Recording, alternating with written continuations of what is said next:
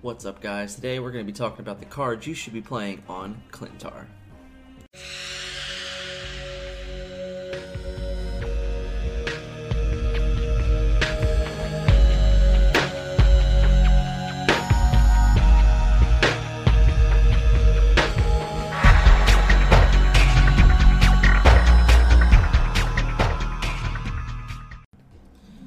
What's up, everybody? So generally in the past, I normally would build a new deck with a new location. I haven't really been able to do the last few, just because of timing wise. So what I wanted to do today is take a look at Klyntar, discuss what it does, and then what cards we would be used to play with it. So Klyntar is, after turn 4, merge your cards into a symbiote. And what a symbiote is that it turns it into a 1-cost character, right?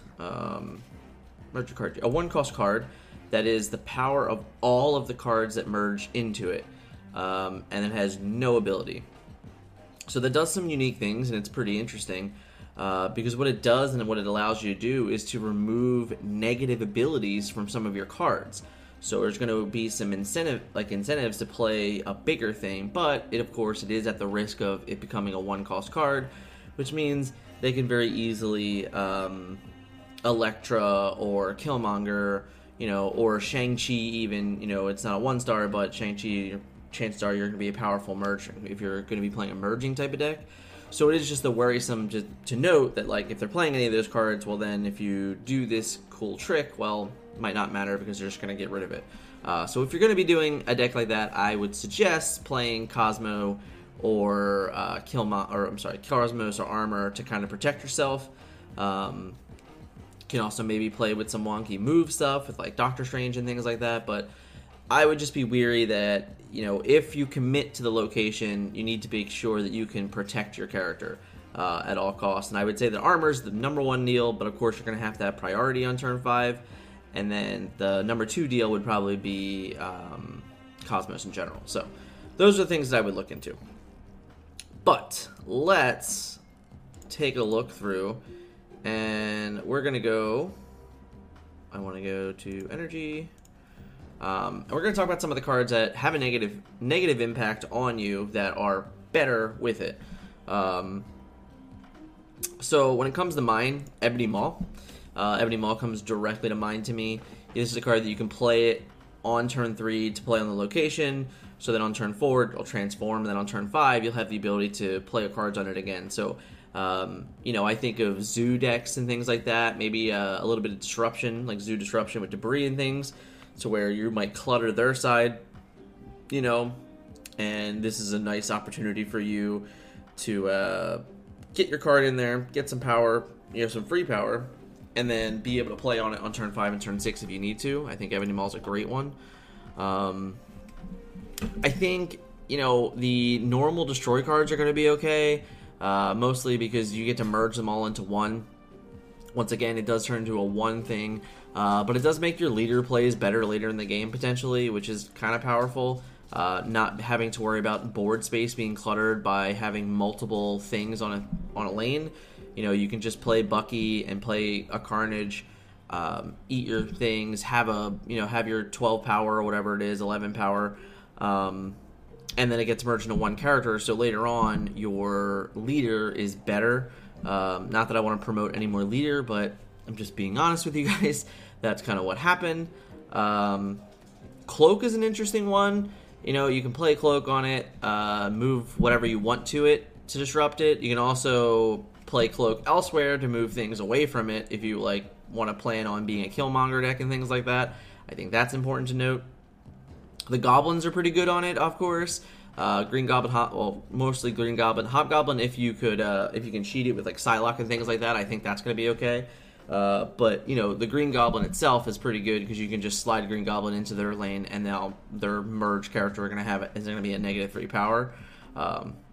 Just a notable thing. Of course, Patriot is good with it because it merges into a character that is not. It doesn't have any ability, so Patriot will just naturally buff it. So that's something just to be noteful of. Hey, wanted to pop in. I actually left Lizard out of the video, so I wanted to just honorable mention Lizard as well.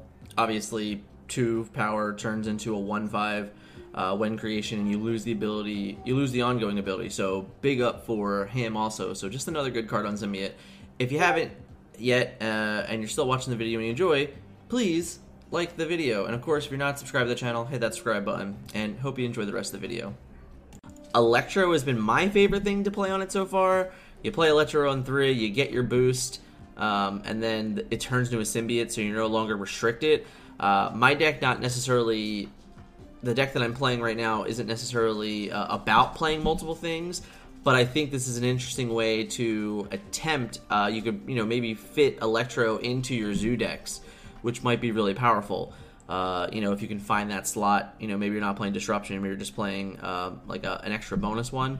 You can just slide Electro into Klyntar, get the extra, on turns 5 and 6 to play more cards. Same thing with Sarah. Electro and Sarah might be really good together in combination with these things, just to get more energy, have the Electro go away, and then you just kind of do, have free reign to have a lot of fun. Might just be something to think about. Let's see. As I said, Cosmo and Killmonger are wonderful cards to combat it. Rhino, if you don't want to feel like dealing with it, another good card to combat it. Vulture is an interesting one for move decks. If you want to set up your Vulture to move to it on turn 4, you can absolutely do that. Get a ton of power that way, and then still free up space if that's what you're going to do. But you do lose the extra ability to move, so maybe not as powerful. Not something I would be completely sold on. Let's see. There's some couple other things. I think one of the combinations I've seen is with Venom. So basically, you get to load up your lane, you Venom that character, whatever that the sum total power is going to be. Now, granted, you can do this on any lane, which is why I think it's still okay, but it's still not great.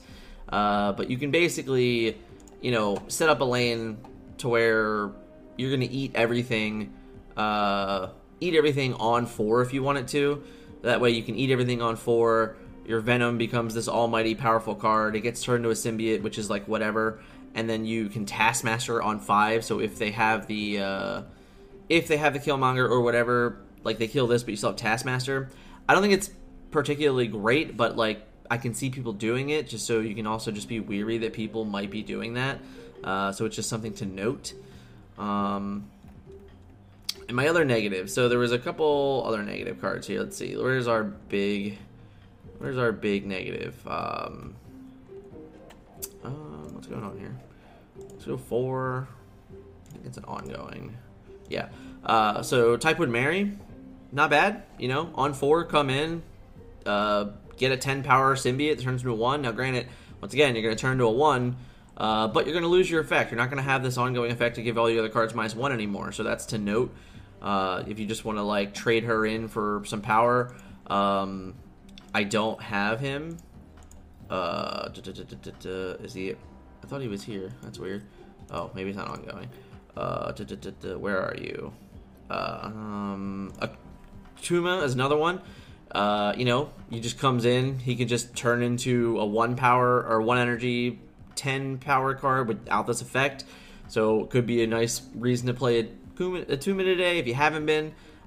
This card's probably not going to see a ton of love, but this is a day or a couple days where I think that this card might actually be viable. Of course, if we go back to cheating, there's some really good ones for 5.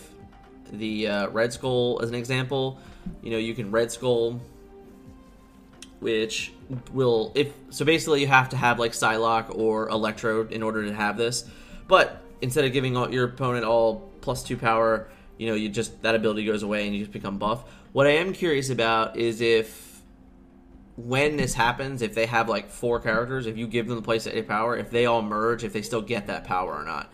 That I'm not sure. So if that's the case, wouldn't play Red Skull. Don't really know. I don't own Red Skull, so I haven't seen it to interact with it. But I'm more or less just thinking hey, I can get rid of this alternate ability of the +2 power for free, just at the cost of turning them into 1 cost and being a little more vulnerable. Of course, same thing with Doc Ock. If you want to just kind of screw your opponent over, you can Psylocke on 3, Dock the location on 4, bring everything in, and then all their things will go off, but then they'll all get combined into one character, which allows you to easily Shang-Chi it or things like that. Honestly, we give you all of the abilities, Shang-Chi, Killmonger, or Elektra at that point, to remove basically their entire hand for the cost of a card. So I think that could be a very powerful thing today. And then if we go to our 6s, obviously Zola's not a bad thing with it at all. You know, if you get this giant combined power, you can just Zolo it, which is sweet. That's the same thing, kind of goes with the whole Taskmaster thing, where, you know, if you can set up a combination of things, you can Taskmaster it, so you have backup for the Zola and things like that. I think it's a little bit Christmas land, but it is what it is. And then I think that's it. I think that's all for our 6 drops. Yeah, so lots of fun cards, you know, to play with it. My favorite part, honestly, about this particular location today is that it's not nearly as, you know, prolific as Lamentis 1 was last week.